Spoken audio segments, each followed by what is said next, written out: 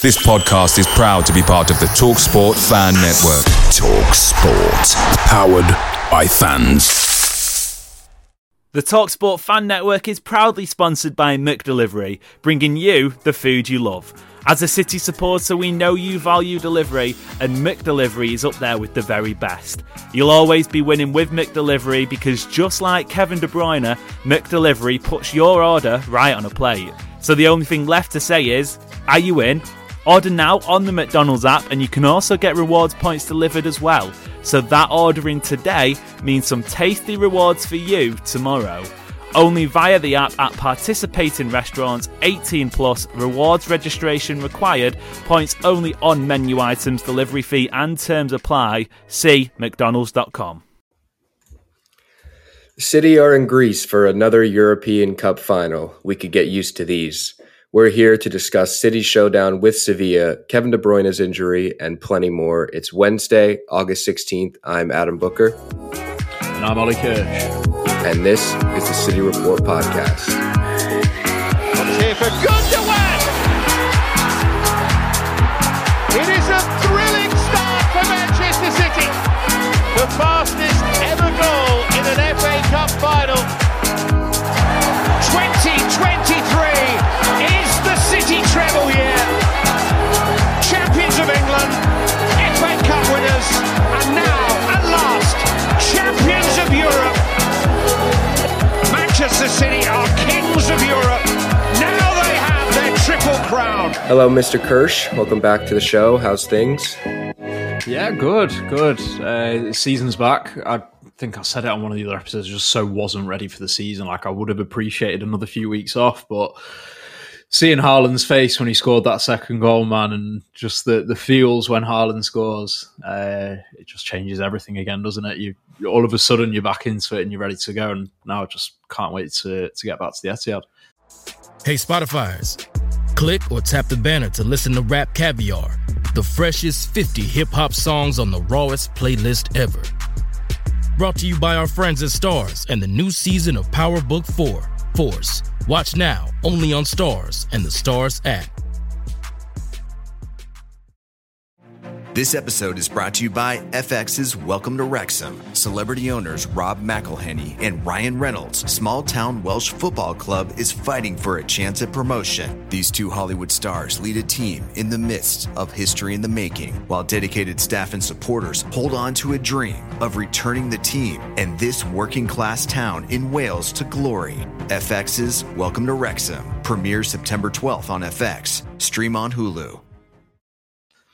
Yeah, as a surprise to no one, I took the far more cynical route with that feeling. And I said this on the season preview that I needed to see others feeling joy, that I didn't want to feel any joy in order for me to feel re-engaged with football. And Monday night's events at Old Trafford definitely clicked me back into gear with that.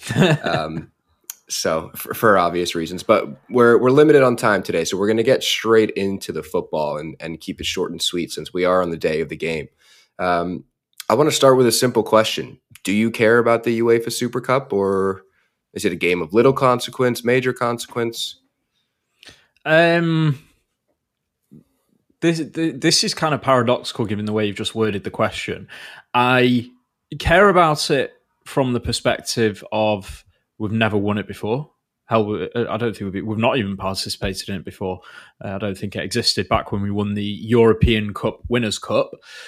So for the novelty, for the fact that when we get to the end of the season, if we have another haul of trophies, it will count for whatever we title that, double, treble, quadruple, whatever it might be, it will count for that name, as the Community Shield did when we did the domestic quad. And just anyway, we should be beating Sevilla. But will it have consequence? Not really. It can only have positive consequence. It can't have negative consequence. It's almost a no-lose situation for me here. Like the Community Shield. If we win it, then at the end of the season, when we're tallying up what we've won, it will be there. If we lose, we're not even going to look back, and all attention will turn to Burnley, and like the Community Shield, within a week or two, we've forgotten about it. But it's the first time we've competed in it. It's fresh silverware for the cabinet. It would be nice to pick up.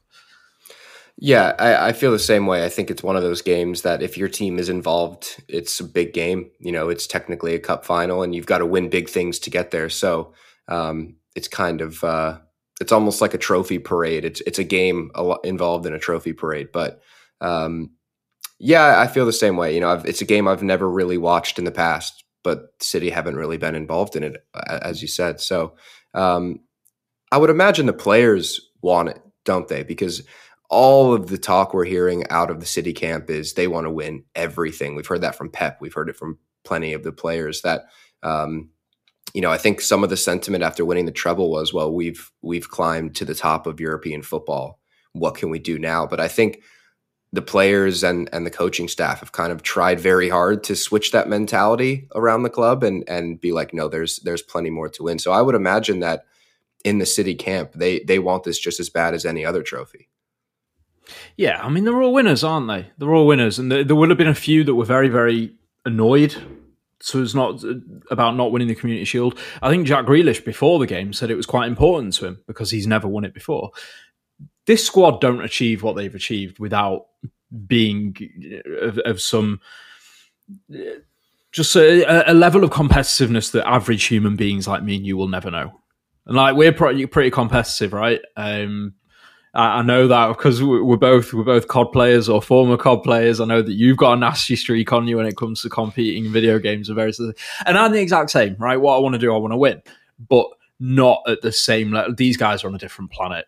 You could probably play a game of cards with these guys, and they would go off in a huff if they lost. They will want to win everything that they enter, absolutely. And again, not just for the purposes of they want this cup, but they don't want to lose a game to Sevilla as well. They believe, rightly so, that we're a better side, and they want to prove that on the pitch. Yeah, let's look at it from a player point of view then, because I think the biggest question going into this game is probably how we expect City to line up, and we're gonna come on to the Kevin De Bruyne injury later on in the episode. But if you look at that Burnley game, and there was maybe one or two starters we maybe didn't expect. Rico Lewis, Julian Alvarez, Kevin De Bruyne, of course. We saw Kovacic come off the bench. We saw Laporte come off the bench, which he has obviously a big question mark over him still with the transfer window open. We saw Josko Gvardiol make his debut, and then we saw some more of the kids like Cole Palmer and James McAtee. Is this a game where, keeping in mind we have a very big Premier League showdown with Newcastle at the weekend, who looked very good on the opening weekend, is this a game where you look ahead to the weekend, or because it's our first time in this cup final, I wouldn't say you're prioritizing it, but you don't really consider what's coming up next, do you? You just kind of go full strength and try and win the trophy that's in front of you. Yeah, I would imagine that's the approach we're going to take. I don't think we're going to take any chances. It's going to be one of those where we kind of get to the FA Cup 4th or 5th round, and we've got upper championship opposition, and we're all sat here saying, I think it's going to be a bit of a rotated squad, and we'll probably have a few of the key players but mix in some second string, and then on the night Pep surprises us all, the guy just goes full strength, right? I think it's going to be one of those situations that we're going to look at maybe a couple of rotated players in our pre-match discussions now, and the lineups are going to come out an hour before, and everyone's going to be like, wow, okay, yeah, we really want this. That is what I think the way I think we're going to approach it. Yeah, I think we'll probably see something a bit different from Burnley, but not too much different. I think we'll probably see Josko Gvardiol from the start. This feels like a good game to get him up to speed. It's going to be high intensity. There is something on the line, but like we said at the beginning, it's one of those games where if you lose it, it's not much consequence. Well, the defense, right, is kind of going to right itself, despite how many heads we've got, because Cancelo's not gone anywhere, Laporte's not gone anywhere. But there's been questions over Diaz's fitness. Ake as well. Is he fully fit? Sure. He played against Burnley. I think he played 65, 70 minutes. Gomez is Gomez. He's not really trusted. He's kind of there as a utility man if we need to pull somebody in. Laporte isn't going to play. Laporte isn't going to start, most likely. Cancelo hasn't travelled with the squad by the looks of it. So we only are really picking 4 from Lewis Walker, Akanji Stones, Gvardiol. Okay, 6. We're picking 4 from 6 here. So it's kind of going to write itself. I think the main questions are, as you said, is Gvardiol going to start? And will it be Rico or Kyle? Well, at Burnley, we saw both of them. So you never know. You're right. I think the bigger question marks come when you look further up the pitch. And obviously, when Kevin De Bruyne went off injured, we saw Kovacic take his place.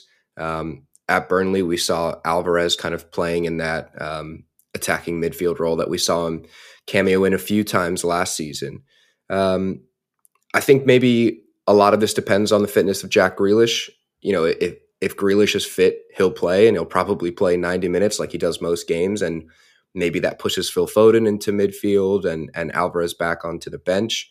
So how do you see that attack lining up? Because with the De Bruyne injury, it feels like it opens up kind of a whole new can of worms as far as where Phil Foden is gonna feature, how far up the pitch Kovacic is gonna feature. Does Alvarez stay, kind of as a pseudo midfielder? Are we assuming that Calvin Phillips is not getting a start? Unfortunately, I think so. It'd be great. I think it's a great time to do it. It's not going to happen, is it? But it's just not. It's just not going to happen. So again, process of elimination. No Phillips, he's not going to start. Peroni isn't going to start. We're quite limited, really. We're very thin on the ground. Rodri is going to start, of course. Kovacic, and wow, well, I mean, that's it for midfielders anyway. The other options are going to be in that kind of hybrid number 8 role, McAtee or Foden. That's it. So it's going to be Foden, right? It has to be. So midfield, Rodri, Foden, Kovacic, just for lack of options. Let's stick with midfield, and I do want to talk about Calvin Phillips. The message from the club clearly in the summer, and maybe this comes from Calvin not wanting to go. We've heard, that he wants to stay and fight for his place.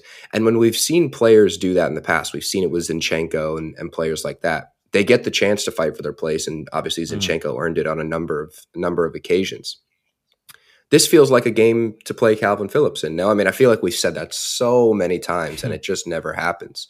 But I think with Pep, especially in midfield, especially in the Calvin Phillips, Fernandinho, Rodri role, it's all about trust, right? Trust in making the correct decisions, trust on when to sit back, when to go forward, which passes to play, when to speed it up, when to slow it down. It's all about trust. And surely the only way to gain trust is to play. I don't know how you feel about it, but I'm kind of almost on my hands and knees begging at this point for him to get a chance in a game of consequence, because we just haven't seen it other than, Southampton in the League Cup, and everybody was dog shit that day. Yeah, I'm kind of with you. I'm gutted about how things have unfolded so far with Phillips, because I had real high hopes. Thought he was a superstar for England. He was fantastic for Leeds. He showed a range of ability on the pitch, from defensively to those raking long balls to getting forward for England. He was in that number 8 role at times, and the way it's turned out just hasn't been great. But I think part of this is just because Rodri is in front of him. Godri, right? The fucking Rolls Royce of world football at the moment. Rodri. How do you unseat somebody like that? You say that, but Rodri himself came out this week. Rodri himself came out this week and said flat out, "I'm playing too much football." Yeah. No, 100%. He is. But Pep as a manager has a decision to make, that if he wants to win a competition, and it's not Calvin Phillips' fault, but the drop-off is huge. You take any midfielder in the world at the moment, and the drop-off between Rodri and them is huge. There is nobody on his level. So, in a game of consequence, you want Rodri on the pitch. And we might be getting to a point where Phillips is more likely to start in the early rounds of the FA Cup or the early rounds of the League Cup. But if we really want this trophy, it is unbelievably hard to drop Rodders. It really is. But hey, listen, I still have faith in Phillips. There is precedent for players that have been out of favour at City and have fought the way back in. As you mentioned, Zinchenko is an amazing example of that. But probably not for this game, no. But then obviously it causes another problem, because Rodri's got to play at the weekend against Newcastle, and we won't drop him then either. So I don't know. I just get the feeling that Pep trusts Stones or even Lewis over Phillips at the moment. Yeah, I think that's another thing working against Phillips, isn't it? The fact that, one or even two players out of the back four are stepping into midfield now, and there is other cover for Rodri. And, it used to be that 4-3-3 and Fernandinho or Rodri was on an island in midfield almost. And they could be on an island because they're phenomenal players and they read the game so well. But now we've got, Kovacic in there that can play the same role. You've got Stone stepping into midfield, Rico Lewis stepping into midfield. And it just feels like in the pecking order, he's just so low. It's just not going to happen. But that'll do for part one. We'll be back in part two to discuss Kevin De Bruyne's injury, Rico Lewis's new contract, and plenty more.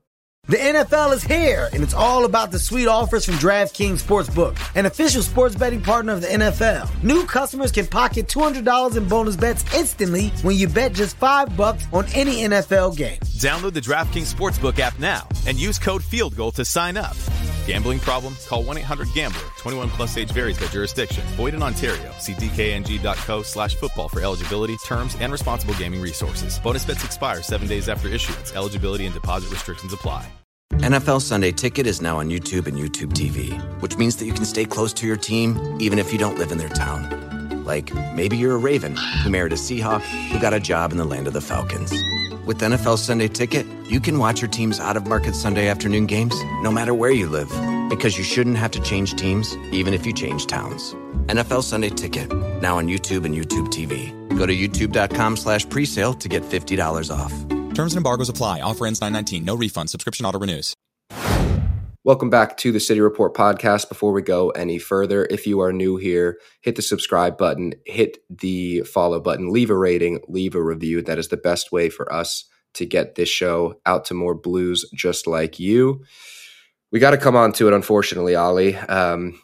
We obviously mentioned it in part one, and that's Kevin De Bruyne's injury. Now we've got some confirmation from Pep that he's likely going to get surgery and he could be out until 2024. Obviously, we'd hoped for better news, but when you see a 32-year-old player re-injure, a hamstring that was recently torn, you can't really hold out much hope. How much of a miss is this? Do City have the squad to cope with the loss? Does the transfer business in the remaining weeks of the window become that much more important?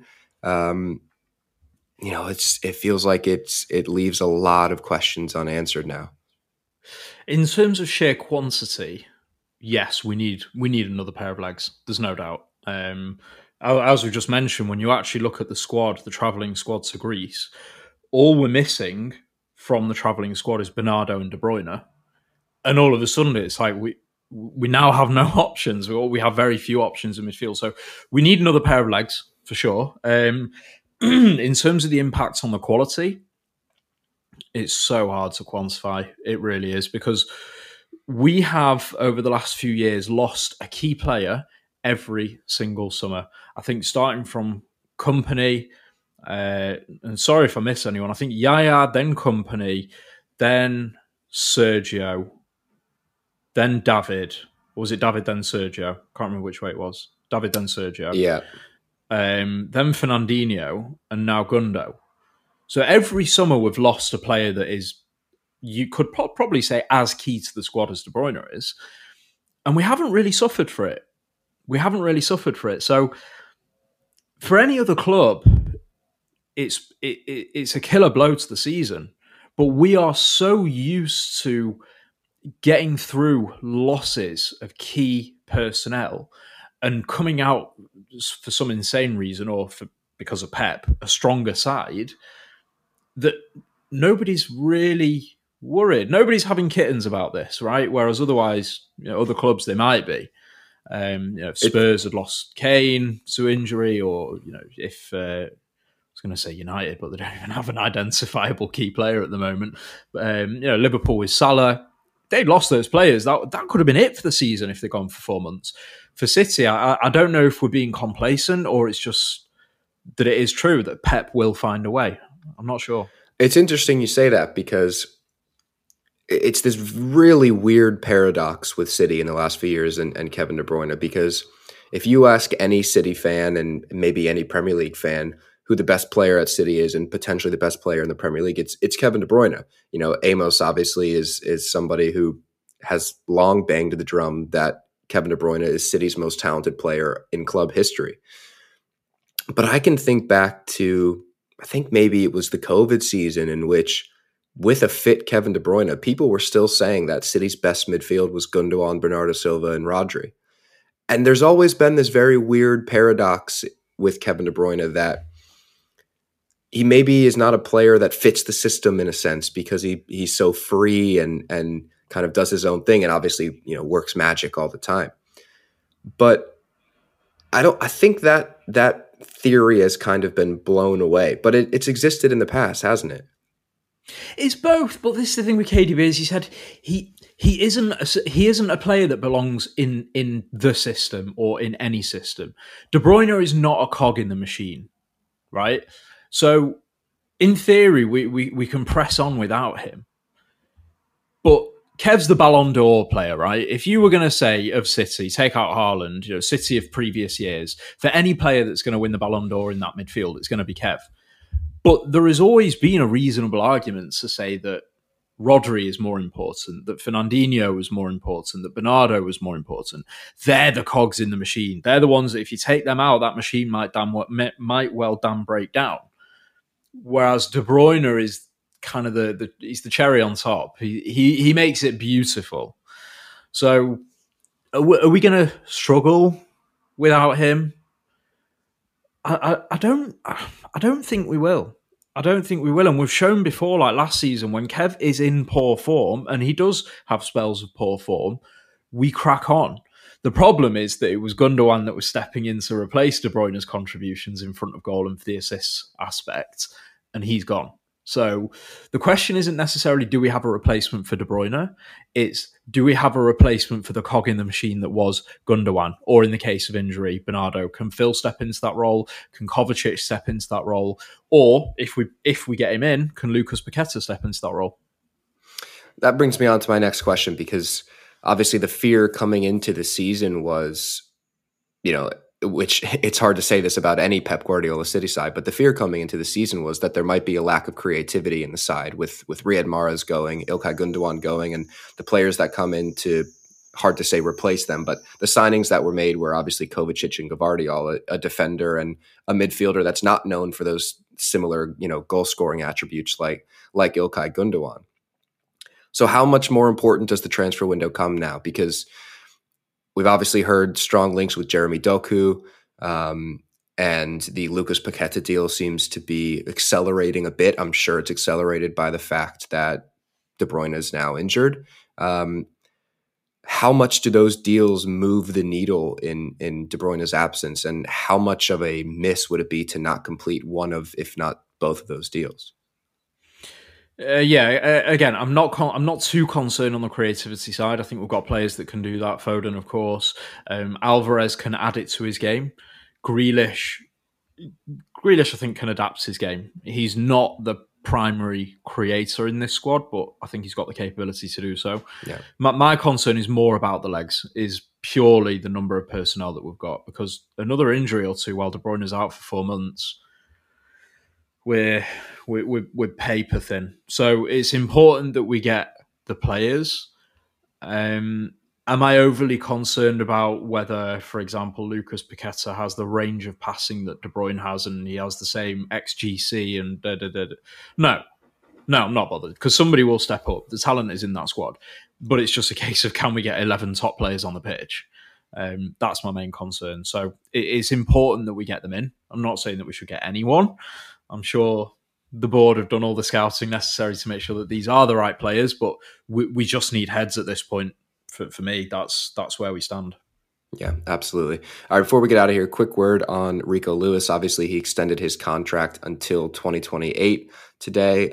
Not a surprise to anybody, but still fantastic news, isn't it? I know this is your boy, so how excited are you about this one?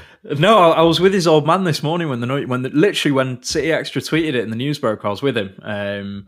And I mean, his phone went off the hook, obviously. And yeah, it's true. He's been a City fan since he was a kid. He's from a remarkable family. he's got everything from his technical attributes to the way he reads the game, to the way he plays the game and how he tries, to his mentality. I think he's got everything that he needs to set himself up for success long term at City. And no doubt there were clubs sniffing around for him. No doubt there will be clubs sniffing around for him in the future. But he's a Blue, he's a local lad, and I think he's got more than enough potential, if not quality, right now to be a key part of the squad for many, many years. So, yeah, I'm absolutely buzzing. Oh, and it's interesting because he's really the first player that we've seen break out of the academy from the generation that I would consider to be, Pep's children in a sense. Phil Foden obviously came through when Pep was in town, but he was long in the academy before Pep kind of, instilled his beliefs and his culture all the way down to probably the under nines. When City won the title last season, I remember the celebrations on the pitch and I can't remember his name. The name is escaping me, but one of the youth coaches was on the pitch with Rico after the game, and they were talking about, how he had been playing that inverted role since basically he could remember playing football. And it's really cool to see how we're kind of now seeing the generation of kids from the academy that were legitimately schooled by Pep Guardiola make it all the way into the first team, and it's an exciting time, isn't it? Yeah, I think Oscar Bob probably falls into that age category as well. So how long ago was it? I mean, Pep joined 7 years ago, which would have made Rico, 11, I think? 11 or 12? 12, yeah. Yeah, so, yeah, you're right. His most important formative years in football were in the school of Pep. So, yeah, I think he'll hopefully be the first of a number to come through. Unfortunately, Carlos Borges left. He was of that age range. Oscar Bob has got a decent shout. Palmer's that bit older with Phil. So, yeah, hopefully Rico is a taste of what's to come from the academy over the next few years, really. These players that have been under Pep's tutelage from the age of kind of 9, 10, 11, 12 through to where they are now. It's interesting. Absolutely. It's a good point. I actually hadn't thought of that. It's a great point. It'll be really interesting to see how the style changes with these players compared to those like Foden that were brought through. Yeah, absolutely. That'll do for us today. As I said earlier, please leave a rating, leave a review. That is the best way for us to get this show out to more Blues like you. Ollie, thank you very much. Thank you. And until next time, see you later.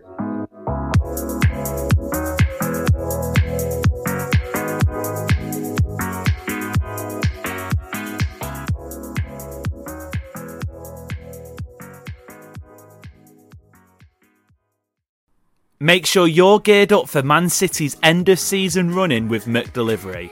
Great food delivered right to your door. By using McDelivery, you won't miss a moment of City's crucial run-in, and just like Kevin De Bruyne, they deliver your order exactly where you want it. Order McDelivery now on the McDonald's app. Are you in? At participating restaurants only, 18 and plus, serving times, delivery fee and terms apply. See mcdonalds.com. This podcast is proud to be part of the TalkSport Fan Network. TalkSport. Powered by fans.